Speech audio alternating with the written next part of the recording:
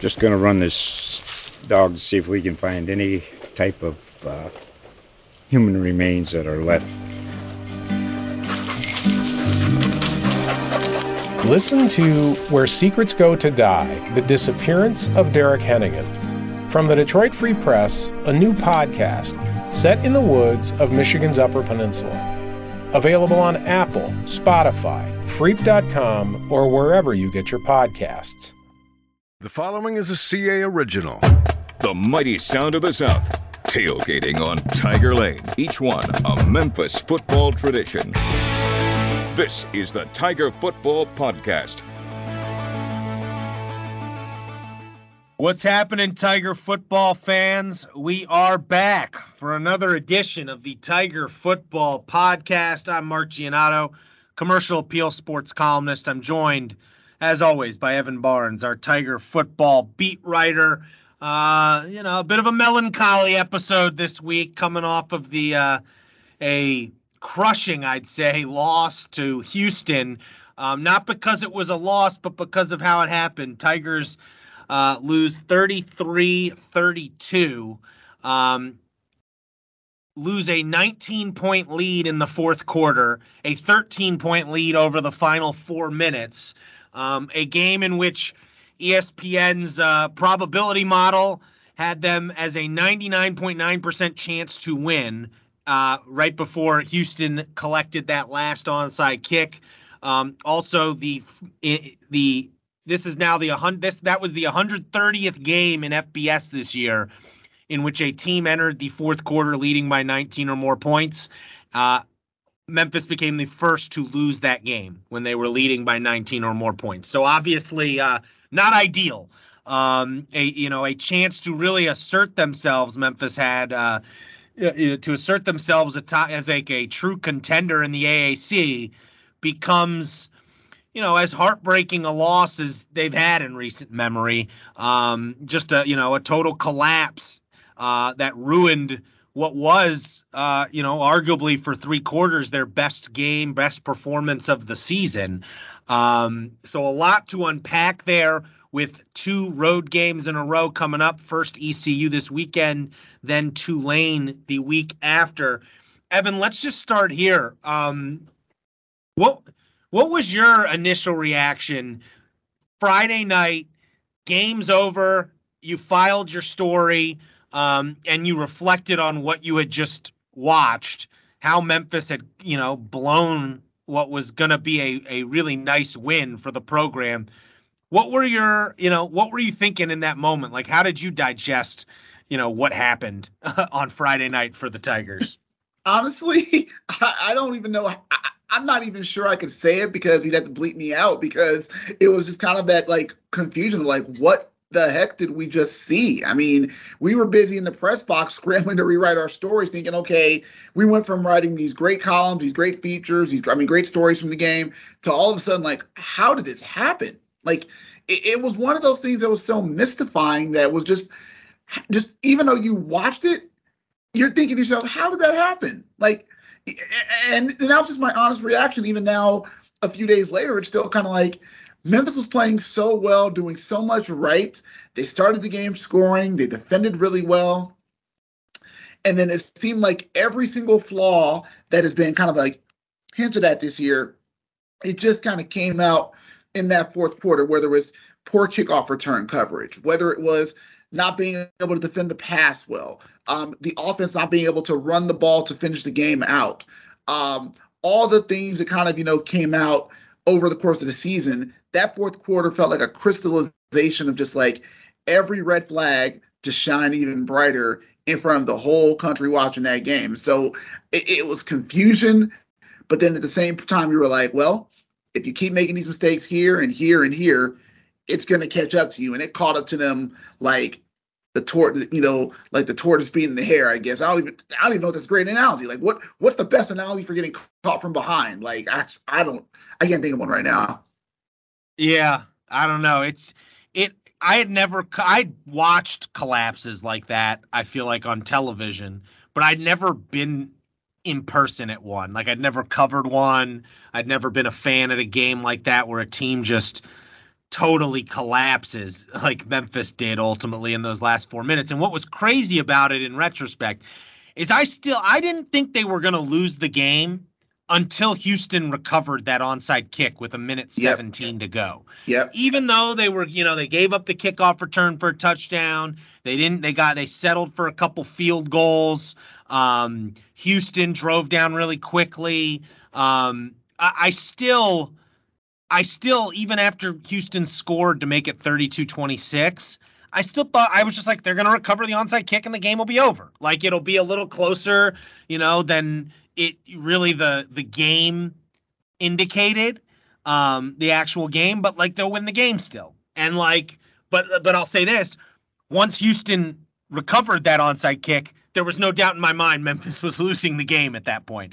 I did not think at that point, with the way the momentum had shifted, that they were going to stop Houston from scoring there. And that's what happened. And so now you've got a Memphis team that's kind of, it's an interesting dynamic, because they're having to pick up the pieces from a game again where they, for 3 quarters looked really good as a team. Looked like they were making a statement of, hey, we're going to be, like we said going into this, like we're going to be in the mix for the AAC championship game this year.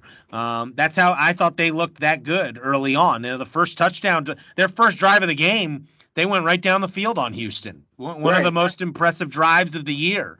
And, that Gabe Rogers play at the start of the fourth quarter where he throws – I don't know if Seth Hennigan's going to be able to beat that throw ever this year. That's how good a throw it was from Gabe Rogers on the trick play.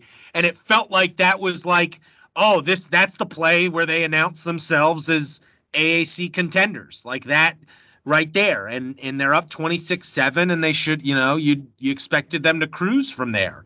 And so that's what you have to deal with of, yeah, there were a bunch of things we did well, but to lose the way they lost, you worry about, I don't even think of the mistakes as much as just the psyche of the team. When you lose a game like that, obviously you worry about how that's going to affect them moving forward, because it's such an emotional and disheartening way to lose a game, where you were the better team for most of the game, and then you just played a horrific 4 or 5 minutes, really, basically, where everything that could go wrong did go wrong.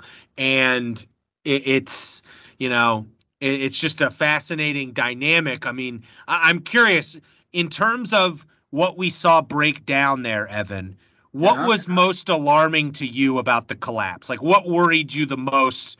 What worries you the most moving forward about how they collapsed down the stretch? Whether it's the special teams mistakes or the offense, getting a little maybe conservative, settling for field goals, or the defense kind of going into prevent mode and changing what it did successfully for 3 quarters, because they had a lead.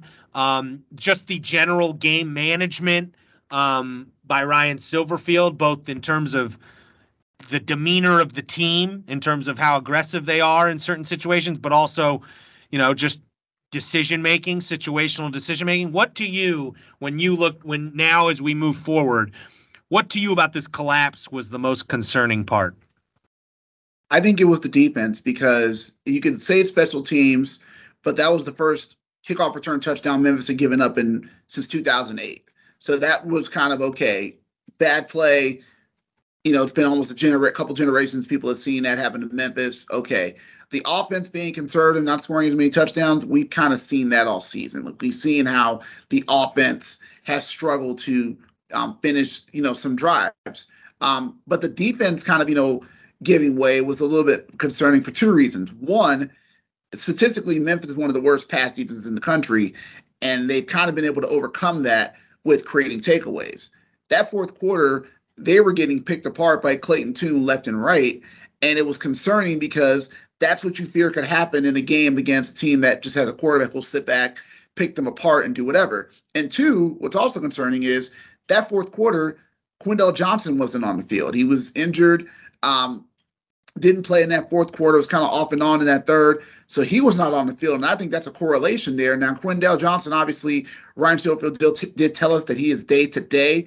As we record this on Tuesday, he was wearing a green non-contact jersey at practice. He went through team warm-ups, but when it went to individual drills, he was kind of standing to the side. So we're going to see what his status is. We don't know what his injury, but that concerned me because that defense, which, again, Quindell Johnson is arguably your best defensive player, that pass defense got a whole lot worse with him off the field. And if he can't go against ECU, again, you're hoping he can, but if he can't go, that concern with Houston is going to be the big concern going to ECU because they were already a rough defense against the pass. And now you're probably doing that against an ECU team on the road, maybe, with your best defender, questionable or day-to-day. That's what concerned me the most, is that the defense, which has been so good up to that point, it finally collapsed. And I think everyone watching this defense was probably thinking they've been really well getting turnovers. They've done a great job being aggressive at times, but is that pass defense going to let them down at some point? And this time it did. Yeah, it's so hard for me to reconcile because, you look at all these different facets that went wrong. The defense going to prevent mode. If they just make one tackle on 4th and 11, when Clayton Tune broke 3 different tackles and got a first down running, I think we're talking totally differently about the strategy of going to a prevent defense. And offensively, you look at it, they kind of, maybe they took their foot off the gas pedal a little bit, started running the ball more. And they settled for field goals when they could have gotten touchdowns, but at the same time, they were up 2 scores with 4 minutes to go. What else do you really want your offense to do in situations like that? Again, they could have scored touchdowns and completely put the game away, but, you should be able to win a game. You're up 13 with 4 minutes to go. Really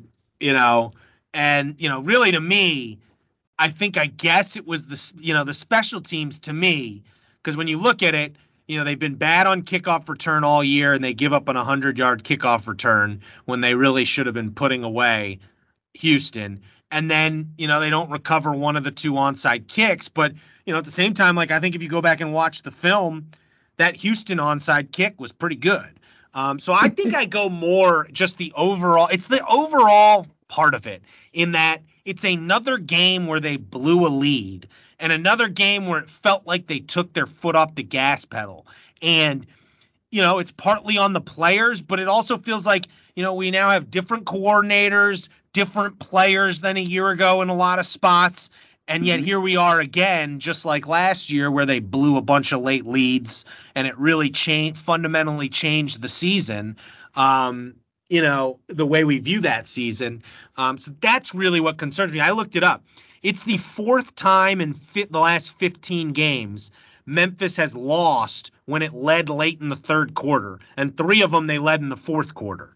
And if you go back to the start of the Silverfield era, from what I understand, my radio partner Jeffrey Wright looked this up, there are only 2 teams in the country that have blown more double-digit leads than Memphis. It's Auburn and it's Texas. Memphis is 3rd since then. So that part is what concerns me. It's just I don't know if I call it it's not even the down-to-down decision making. People were really on Silverfield for going for 2, but I didn't disagree. I wasn't passionately against it in the moment. And the reality was it was a moot point because Houston then went for 2 and didn't get it on their next touchdown drive. And they would have gone for 1 if Memphis had kicked the extra point. So it didn't really matter in the outcome of the game. And then, I guess, and then the 2 timeouts he burned before the final drive, one was on Houston's 2-point conversion because Houston was in a 4 wide receiver set and Memphis didn't have the right personnel on the field. And then Memphis got a stop after the timeout. So it seemed like it was a good timeout. And then the very next, that ensuing kickoff, Ryan called a timeout again to set up for the extra point, and that was set up for the onside kick, and that was the onside kick they recovered. So that seems like it was probably a good timeout too. Now you can make the argument, and I think you'd be right. I didn't understand why he used his timeout when he did on the final drive, on Memphis's last ditch drive, where they got a first down and he called a timeout, even though he could have maybe clocked it and pocketed the timeout if you get another play, another play downfield. But at that point, like, honestly, it felt like Memphis going down the field and kicking a game-winning field goal felt more improbable at that point than what Houston had just done. So I guess I would go with, like, just the overall whatever is damaging them philosophically in terms of keeping these leads. That's the most concerning part, because basically what happened to them Saturday or Friday night is really what ended up being a huge tripping point on last year's season. And that's concerning that has cropped up again. Yeah, exactly. I mean, you think about the UTSA loss where they blew the 21-point lead. They have 2 road games after that. They go to Temple, they blow a 17-point lead and lose. Then they go to Tulsa, and they just weren't. It was a fight where you felt like Memphis could lose this game. Something about that game just felt bad going in. And what you're worried about as a Memphis fan is you're kind of in the same situation here, except I would argue that this ECU and this Tulane team are far more better than the Temple and Tulsa teams Memphis played last year. So it almost feels like not just deja vu, but could it be worse? Because you kind of need these 2 games to kind of, see where the season's going to be remembered. Because let's assume, you split these 2 games coming up, you're still in good shape to possibly get 7-8 wins. If you lose both of these games, you're in a really, really tough spot. So I think, you're right, Mark. I think how Memphis responds on Saturday is going to either have people feeling good or bad, because by the time you get to Tulane, I think everyone's already going to be set in their mind what that game is going to be. Regardless, if you win, it'll be a little bit better. But if you lose, everyone's going to feel a little bit down about that game going to New Orleans. Yeah, I mean, very clearly, I think this is a really important stretch, not just for this season, but for Ryan Silverfield. Evan, it's interesting now that we heard from Ryan Silverfield from his press conference earlier this week. He said no one here is happy with our record, the 4-2 record. And I do find that to be an interesting comment, because that's the weird dynamic at play here moving forward, is the way that loss went down against Houston just, really just created just a sinking feeling, and ultimately, and it just, the way you losing like that just hurts exponentially. But 4-2 is the record I think most everyone pegged them to be at when the season started at this point. I think most people thought they'd lose to Mississippi State. And then you're like, you know what? Like, the schedule's soft the next 4 games. You hope they win at Navy and then take care of business at home against Arkansas State, North Texas, and Temple. And then, hope, Houston could be a toss-up game because it's at home, but they're the preseason conference favorite. You don't expect, necessarily to win that game. And they didn't. Now, in retrospect, 1, Houston not as good as people thought they were going to be in the preseason. And then 2, the way you lost it is particularly disheartening. But nonetheless, they sit here at 4-2. As loud as some fans are getting about their kind of discontent with the Ryan Silverfield era, they do have the record like most people would have pegged them at after 6 games. And that's why I think moving forward is so important for both this team and also Silverfield. Because, after a loss like that, you're just not going to stay stagnant. To me, either it's going to be a turning point that you look back on and, you rise up because of it, or it's going to be something that craters your season or really slows you down, like last year, where it felt like they were never quite the same after blowing those leads against UTSA and Temple. And so that's to me, these next 3-4 games, they're gonna tell us everything I think we want to know about this team, but also, frankly, Ryan Silverfield, because if these don't go the right way, if they're 1-3 or 0-4 these next 4 games against 2 road games against ECU and Tulane, followed by an off week, and then 2 home games in 5 days against UCF and Tulsa. If you're 1-3, 0-4, that's gonna, especially given how people are already kind of, murky, if you will, on, I think it's still a vocal minority who are like totally discontent with Ryan Silverfield and the direction the program's going.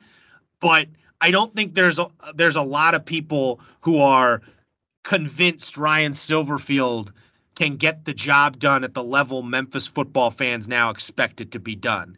I think there's a lot of people on the fence still. And the way the rest of this season goes, I think is going to determine what side of the fence those people land on.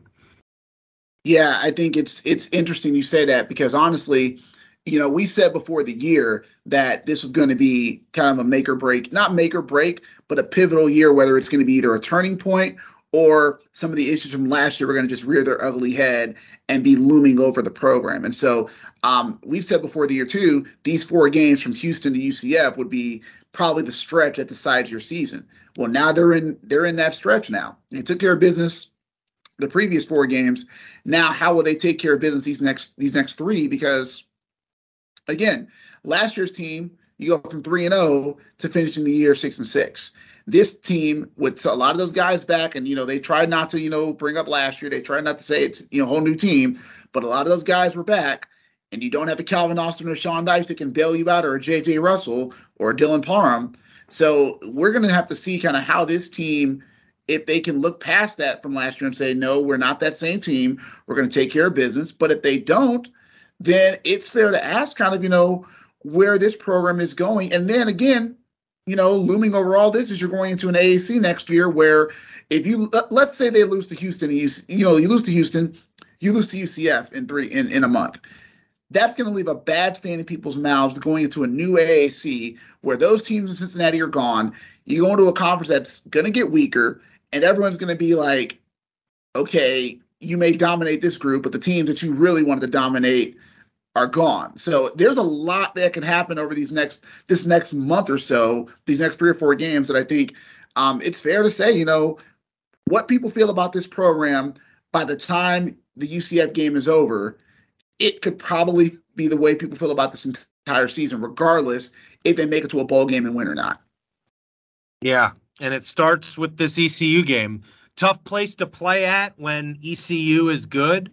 I don't know if I'd call, ECU's had, people thought this was going to be kind of a breakthrough year potentially for them under Mike Houston, but they've struggled a little bit here this season, more so than I think people expected.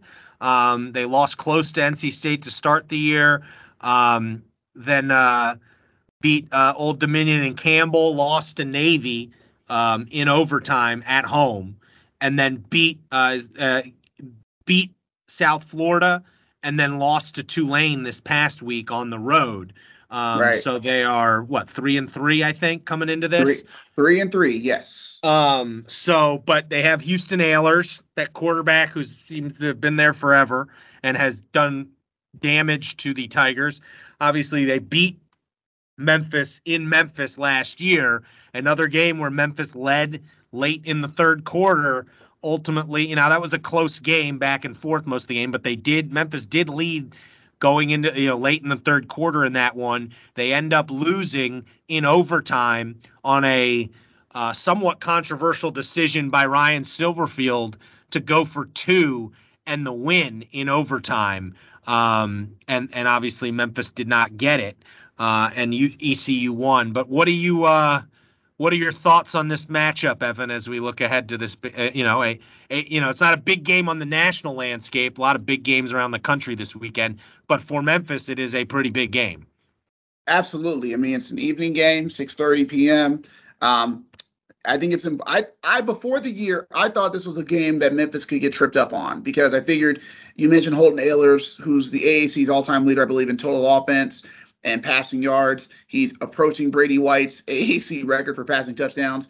When Memphis played there in 2018, I watched him play. That shows you how long it's been. So he's been there a while. He knows the offense. But what scares you about this ECU team, if you're a Memphis fan, this offense is pretty balanced where they can beat you on the run, they can beat you with the pass. I think Keaton Mitchell is probably one of the more dynamic running backs in the AAC because he's a very fast young man. And then ECU also has two receivers that can beat you in a variety of ways. I believe CJ Johnson is their big play threat. He's got I think he leads the AAC in touchdowns. And then you also have their other receiver, I believe it is, I was trying to find his name. It's okay. But yeah, Isaiah Winstead, who is third in the AAC in receiving yards, and CJ Johnson, who I just mentioned, leads the AAC in receiving touchdowns. So you have two players who can do damage, which is why you have to really hope that Quindell Johnson is healthy, because it's not just worrying about one receiver in Tank Dell like last week. You got to worry about two receivers that can hurt you. And so we will see, but that's kind of what stands out to me. And also ECU, as Ryan Schofield told us, is one of the nation's best in red zone defense, which, again, Memphis was 1 for 5 scoring touchdowns in the red zone against Houston. And yes, Memphis is still one of the nation's top red zone offenses overall, but they have struggled scoring touchdowns. So ECU has been great stopping teams in the red zone. So I think it's going to be an interesting clash of styles where it's going to be a game where Memphis has to be able to shake this off and be ready, because ECU, after that Tulane loss, they're going to be angry, they're going to be upset, and they're going to not want to look bad at home, which is their homecoming game Saturday. So I think it's going to be a really interesting matchup where if Memphis doesn't take care of business, ECU can catch them sleeping. Yeah, I mean, by the numbers, this is a pretty good offense. They are, I believe, they're fourth in the AAC in rushing, with the third leading rusher in the entire league, and they're third in passing, and third in total offense this year. So it's, probably in terms of the numbers, probably the best offense this Memphis defense has played against since Mississippi State. If you're going by the numbers, Isaiah Winstead is third in the AAC in receiving yards right now. And they also, CJ Johnson is seventh in receiving yards. For reference, Memphis, Gabe Rogers is the highest in terms of yardage. Gabe Rogers is 14th in the AAC in receiving yards, and he's the leader for the Tigers right now in terms of yards as a receiver. So it'll be a challenge for the defense, especially if Quindell Johnson is out. And then, defensively, this ECU team gives up some yards, not as many as Memphis, but they give up some yards. They're sixth in the AAC, middle of the pack defensively. So, and it looks like Mark, looks like eighth in passing defense, which might help Memphis a little bit. Yeah, potentially. So it's gonna be. I think it's gonna be a close game, and it's gonna be. It'll be interesting to see what the crowd is like. If it's a big crowd, I imagine the 3-3 start has, tempered some of the enthusiasm that was there at the beginning of the year in Greenville. But that's a hard place to win at, both because of, the travel aspect. It's, it's a difficult place to get to, Greenville, North Carolina. But then also it's, those fans care when the team's good. I've been there when it's been a good environment in the past. So, tricky little two-game road trip here for Memphis with ECU and then Tulane, who looks like, certainly maybe they're not the best team in the league, but they are the biggest surprise in the league right now, with the way they've started the season. And coming off this Houston loss, it's tricky terrain Memphis is entering right now. So we'll have tons of coverage over at commercialappeal.com. Getting you ready for the game with reaction to the game Saturday, 6:30 kick in Greenville, North Carolina.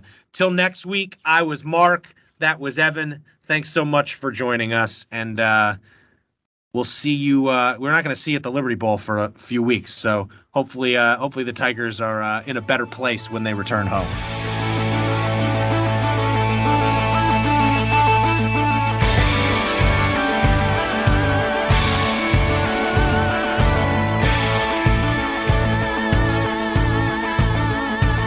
The Tiger Football Podcast is a production of the Commercial Appeal.